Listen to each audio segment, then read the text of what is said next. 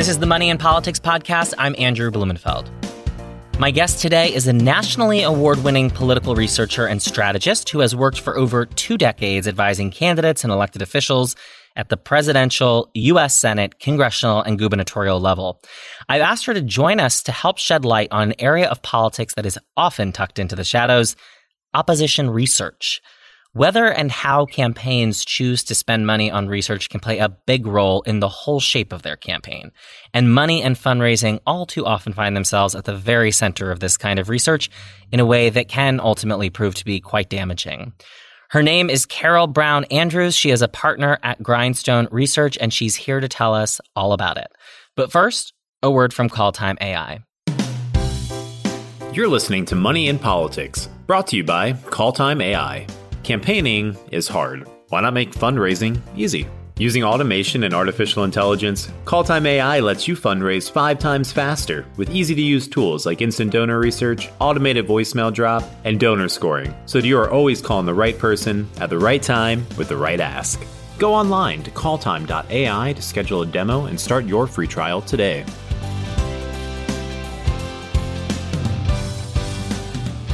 So I'm here now with Carol Andrews. Thank you so much for joining me. Hi, thanks for having me on.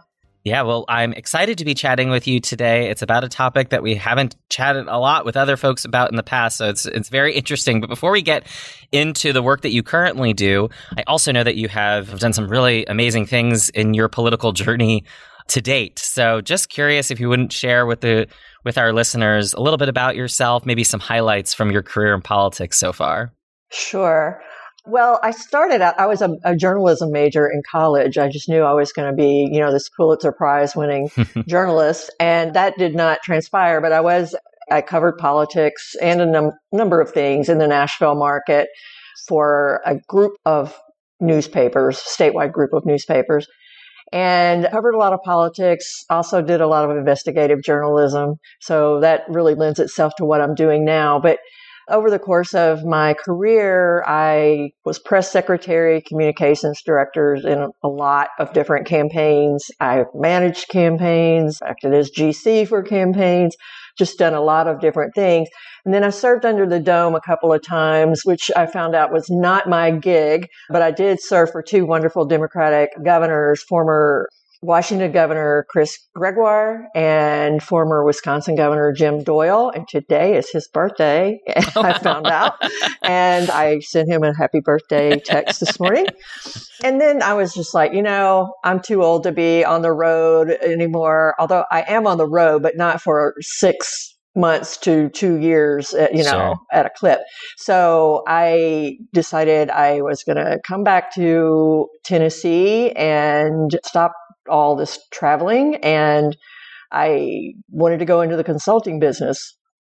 Didn't know exactly which discipline I wanted, but I wanted something that fit my lifestyle. And I found it with Greg Talmadge and Matt Bricken had started Grindstone Research a number of years ago. And I had worked with Greg in particular, a number of Senate races. And when I was communications director and he was the research director, so I knew a lot about what they did, and they just had to teach me a little bit more about how to use LexisNexis and things like that. I already knew how to go digging through courthouses. And so I just fell right into it. And I've been with them almost a decade now. Oh, wow. And it suits me fine. Well, let's talk more about that. What about it? Well, actually, before I ask you what about it suits you, for those listening who are maybe not as familiar with the work that Grindstone Research does, and even just generally on campaigns, sort of the role of research, maybe you can provide folks with like a little tutorial on what it is that you all do with the campaigns and causes that you work with. Sure. Well, of course, large campaigns, especially large Senate campaigns and presidential campaigns, will have research directors on staff. Usually, sometimes we will work with them and complement the work that they do. But by and large, most campaigns do not have an in-house research person. So they hire us or someone like us, hopefully us, to come in and, first of all, look at their own candidate. That's one of the most important things that a person can do or a campaign can do, is make sure everything is tick-tock with their own candidate. and seek out vulnerabilities and strengths and, try to figure out how they're going to come at you. Mm-hmm. But we also do the oppo research on our opponents. And we look into everything you can find on the public record. We don't follow people outside their homes or dig through their trash. PIs can do that. We don't do that. But we just dig through a lot of courthouses, any publicly available data out there. We gather a lot of documentation, and then we try to connect the dots. What's a trend here? What's this person about? What's this voting pattern? How much money has this person taken from special interest over the years and then voted their way accordingly? We call that pay to play. We look at all sorts of things. And then we offer what we call rapid response and fact checking for campaigns down the road. But really, research informs everything that goes on in the campaigns after you do that part of it. Otherwise, you're just flying blind. Sure. And so it sounds like one of the things that you probably would advise people to do is do that research relatively early in the process. What are some of the other things that you think makes for a really effective use of the kind of work you all provide to campaigns? Well, effective is, that's all relative. That depends on a lot of circumstances. Not the least is whether you are funded well enough to do the depth of research you need and to communicate the parts of that research that are going to work for you going forward. And that's where you guys come in. But, money makes everything happen. In the opposition research we have, it's all gleaned from the public record. We gather the facts, we connect the dots, we form a big rubric to make the case for or against a candidate. And like I said, research informs polling, polling informs strategy, strategy informs delivery, and all of that takes cash. Right. But we do come in very early on. So it's definitely a good reminder about sort of the financial role, especially up front. What about, I'm just curious about how often it is that money itself becomes one of these trends that you're finding. In other words, maybe kind of fits under the umbrella of a scandal, or maybe not, maybe it doesn't rise to the level of a scandal, but is just sort of an issue that then becomes a centerpiece of how a campaign is messaging. Is my instinct is the answer is yes, but just from someone who actually knows and lives this work, how often is money at the center of some of these things? Oh, very often, very often. One of the first things I do is go to the financial reports and the various websites like Open Secrets and Follow the Money. And I'm looking for those trends. How much money does this member of Congress, has this member of Congress taken from XYZ special interest over the years? And how is that matched up with his or her voting record?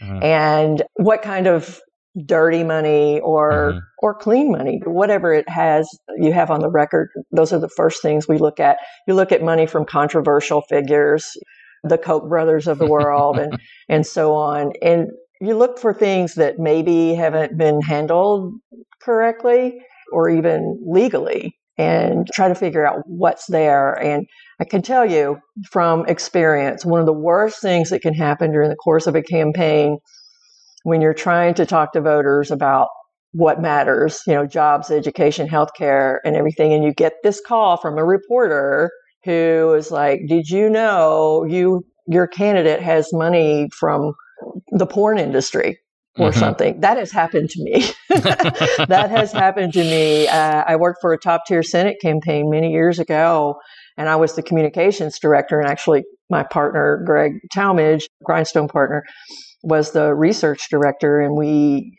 got the call and they were like, seriously, your candidate has money from the LA porn industry. Well, a bundler had pulled it together, and we thought it was all legit, I guess. But that was a case where we failed in the vetting process. The campaigns always need to vet their donors. You never know what's out there.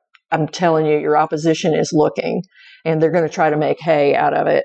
We offer that service, but we always try to train somebody in-house to be able to look at that person, look at that industry. If your candidate is purporting to be Mr. Environmental, it doesn't look well for him to have money from the coal industry. Right. Right. It's a hypocritical sort of thing, but it can be a big problem.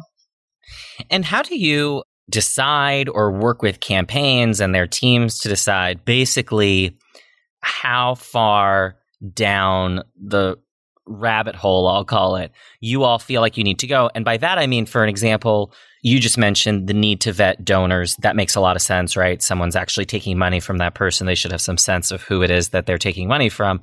But then you can imagine, and you certainly have seen stories from time to time of this donor is connected through some business thing and their business partner. I mean, you really get like 7 degrees of separation before you actually hit the like really problematic piece.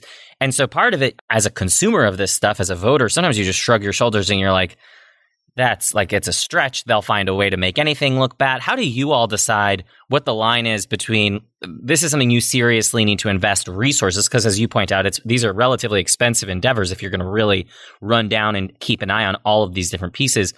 Where's that line for you all, or how do you think about coaching campaigns about that line of where you have to say, yes, you have to invest up until this point, but then after that, there's only so much you can do.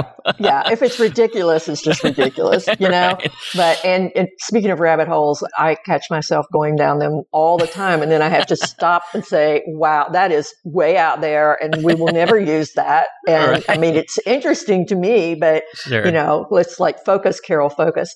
Yeah, I mean, you just have to use common sense on these things. But if you dig in on one level and it looks kind of sketchy and then you go to the next level and it's sketchy all the way down, I mean, yeah, that's something.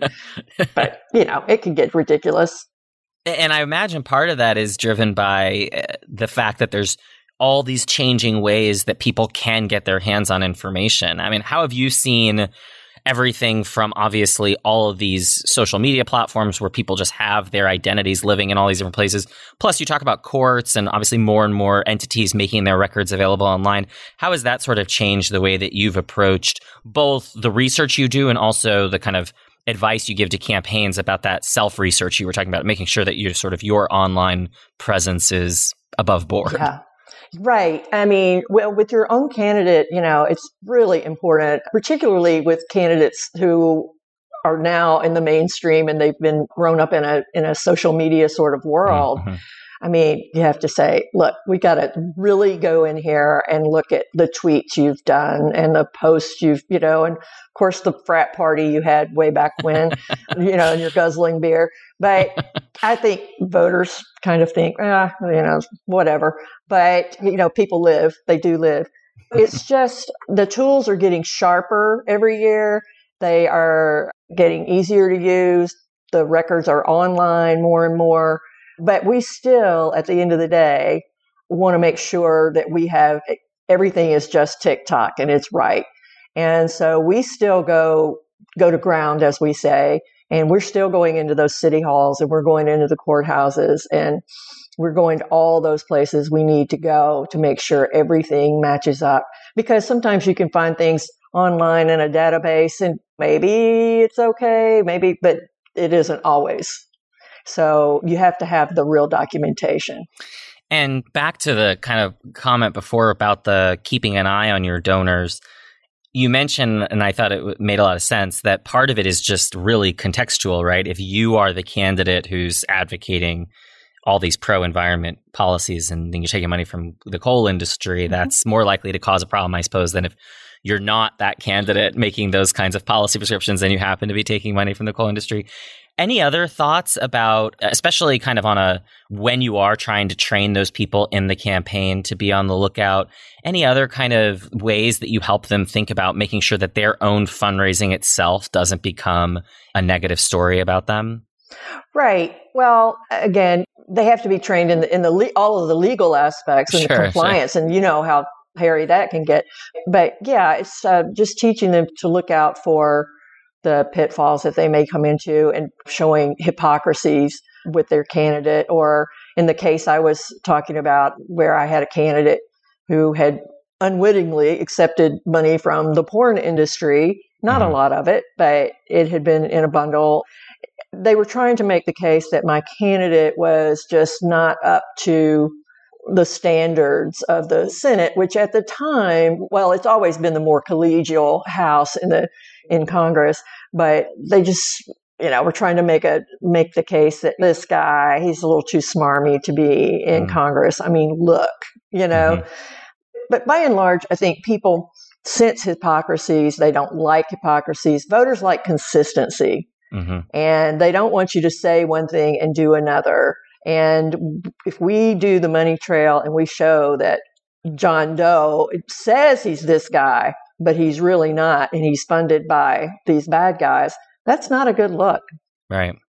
I wonder what your thoughts are about how that same idea is definitely, I've seen, applied as a way for campaigns to attack their opponents for just raising lots of money, period, right? Oh, yeah. Like just the fact that they have raised a lot of money, which is always interesting to me as someone who works obviously in the political space and specifically in the fundraising space.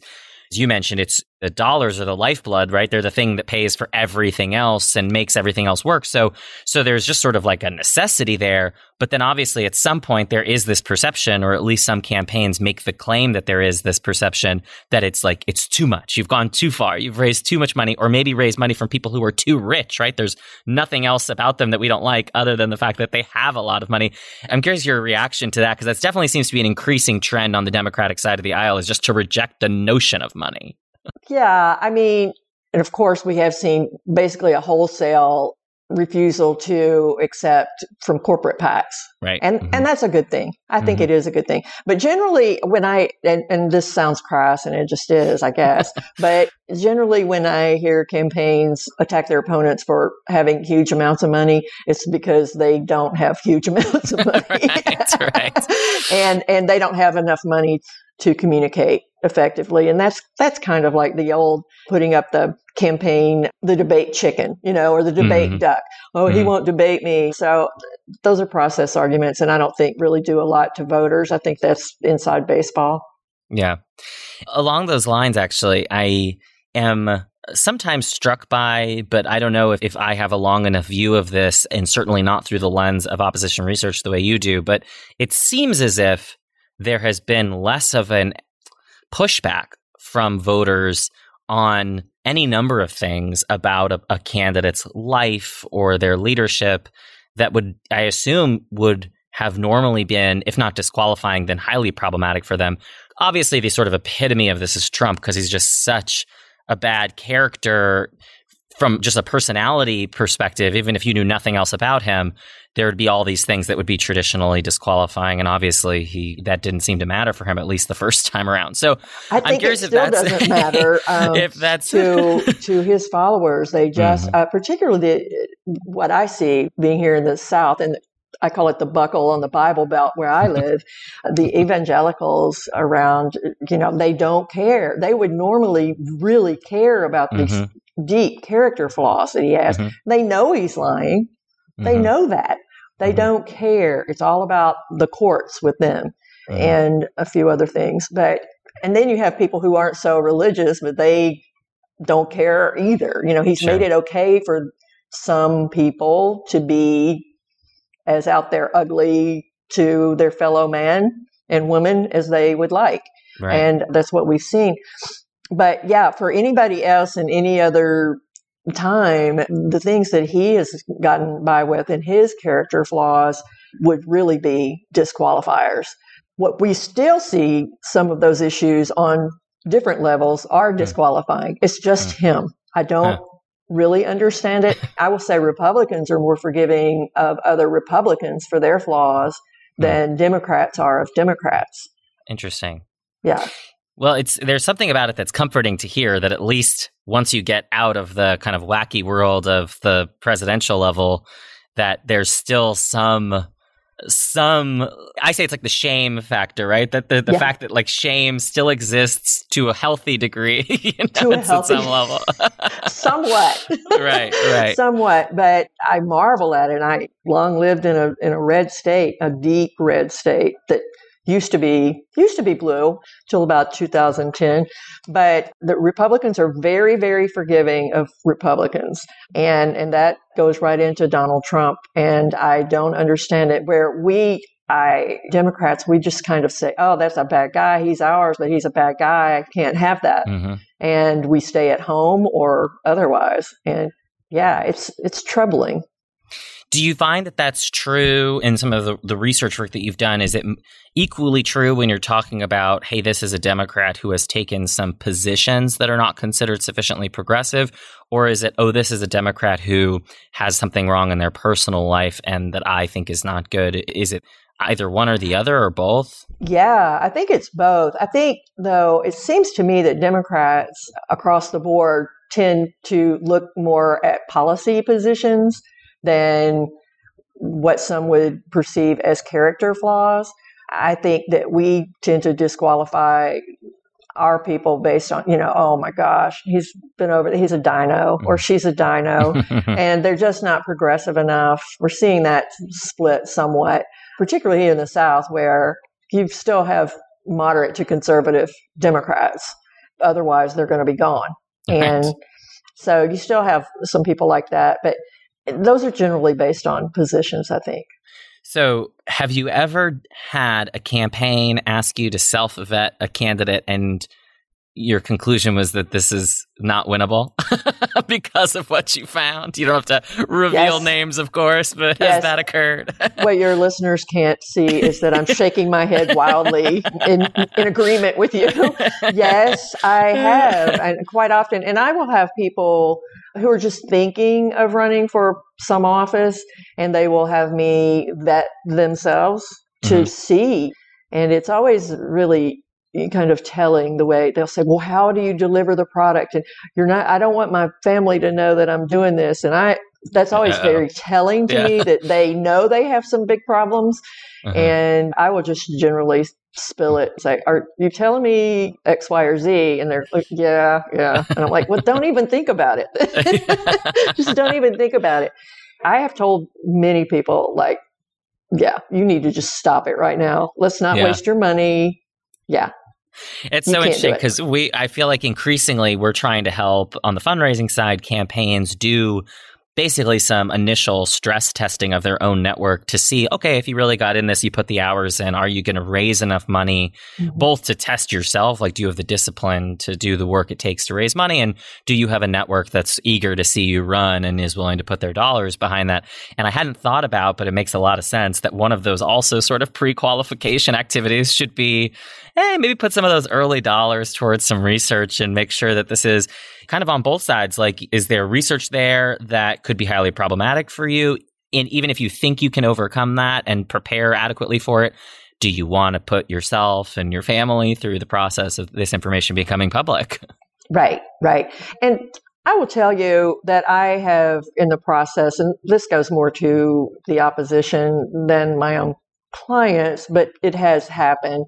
Maybe there's been a messy divorce or some tragedy within the family, and they have children at home and who are innocent of all of it. And I can say that I was researching an opponent who was selling himself as the family values guy. This has been several years ago. We go to the courthouse in this small town in a southern state.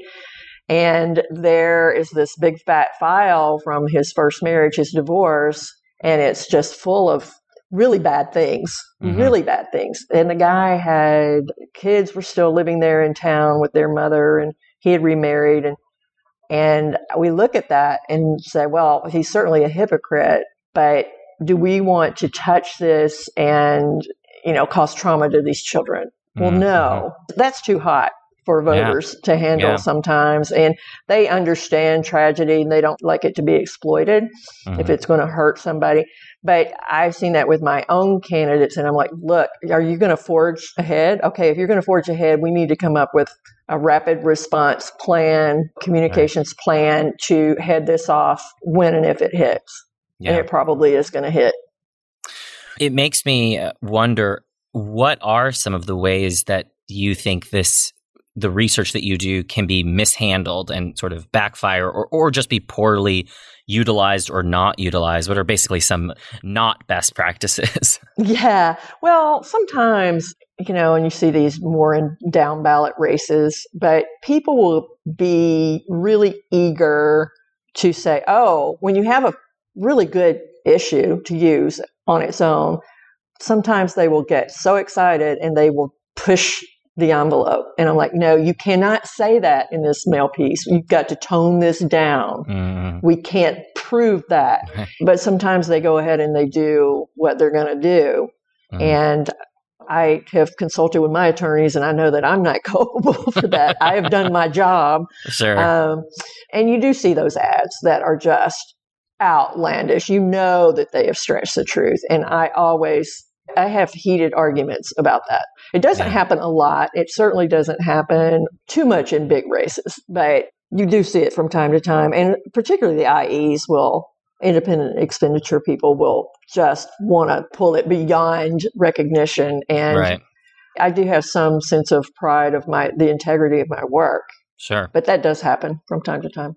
Again, as a consumer of this stuff, just a voter seeing this information, I noticed that even within myself, and this kind of connects to the earlier conversation we were having about sort of where people's tolerance level has changed. One of the things I know for me is not only does it appear as if people's tolerance level has changed, but because in a lot of settings, the rhetoric has become so over the top on kind of all things, whether it's pro or con. There's just like a hyperbolic rhetoric has just become sort of the standard, it seems, in a lot of political communication.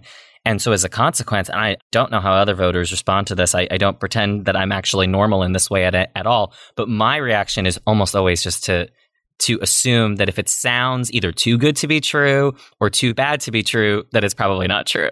Right.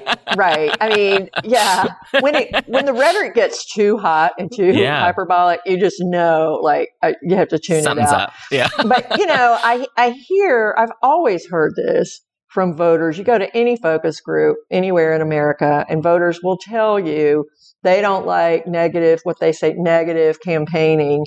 And sometimes they will even draw that all the way to what I think is a softer term of contrast, contrasting the candidates. They always tell you that they don't like it and they don't respond to it, but they do respond to it. Yeah, they do. And you can look at your Twitter feed any day of the week, and people are responding to the craziest things out there. And they do like to know. I will say that it is only fair that voters have the information. They need to know if their candidate or elected official made up her college degree. I find those all the time. It's ridiculous that people still do that, but they do. And sometimes they make up their colleges. But they need to know that their senator hasn't paid child support, while the senator has been making laws about you paying your child support. They need to know that your state representative, who is also a physician, is out doling OxyContin prescriptions, while that person is also making laws about the opioid crisis. I mean, they need to know these things, whether they say they don't like to know them. And who likes to know it? But you need to know it. Yeah. Yeah. And the word you used a moment ago too, and heard that uses contrast, right, versus negative, is it seems, right, that there's a lot of value for voters to be able to make an informed decision. In some ways, I liken it to a job interview, not as if there's people out there surfacing research on you in a job interview usually, but I think sometimes voters, frankly, let themselves off the hook too much by imagining that, oh, I recognize that person's name, or I like the fact that this one organization endorsed them. And not that any of those things aren't perfectly fine data points, but in a normal job interview, that would never be sufficient to get them the job. And you'd want to know a lot more about their qualifications. You want to know a lot more about what they are not able and likely to do.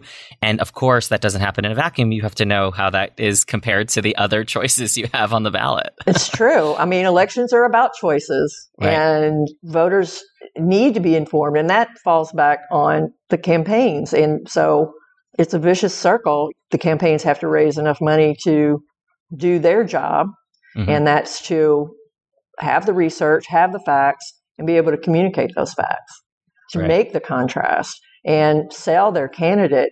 But I will say, talking about a job interview, what job interview have any of us had that you're not vetted to some degree. Right. Usually to a very large degree. Right, I can't tell you how many times I've been run through the ringer, and sometimes I do it to myself just to see what's out there. But, that's just part and parcel of the American hiring and firing experience. That's right. Whether it's political or corporate. That's right.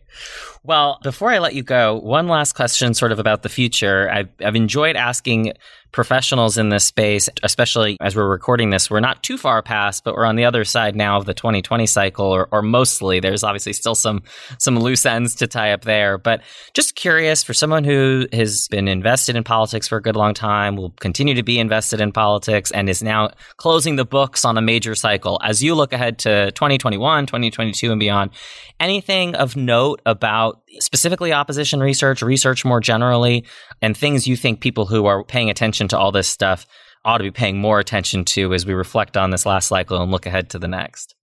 Yeah, I touched on this a few minutes ago. As far as my ability to do my job, and with COVID looming over and stopping a lot of travel, although I still do a good amount, but the technological tools are just coming at us fast and furious, and that's good.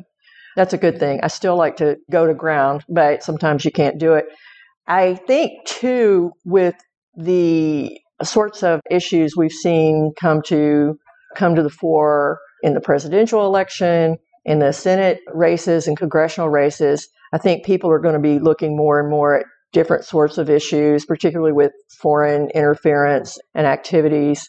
It's just going to be very telling. We're still shaken out right now on this last cycle. So I'll be looking for those sorts of things and those sorts of angles. And I'm always learning about, I've had this experience, and, that's a new experience. Well, now I'm going to put that into my playbook of things I look at all the time. So, yeah.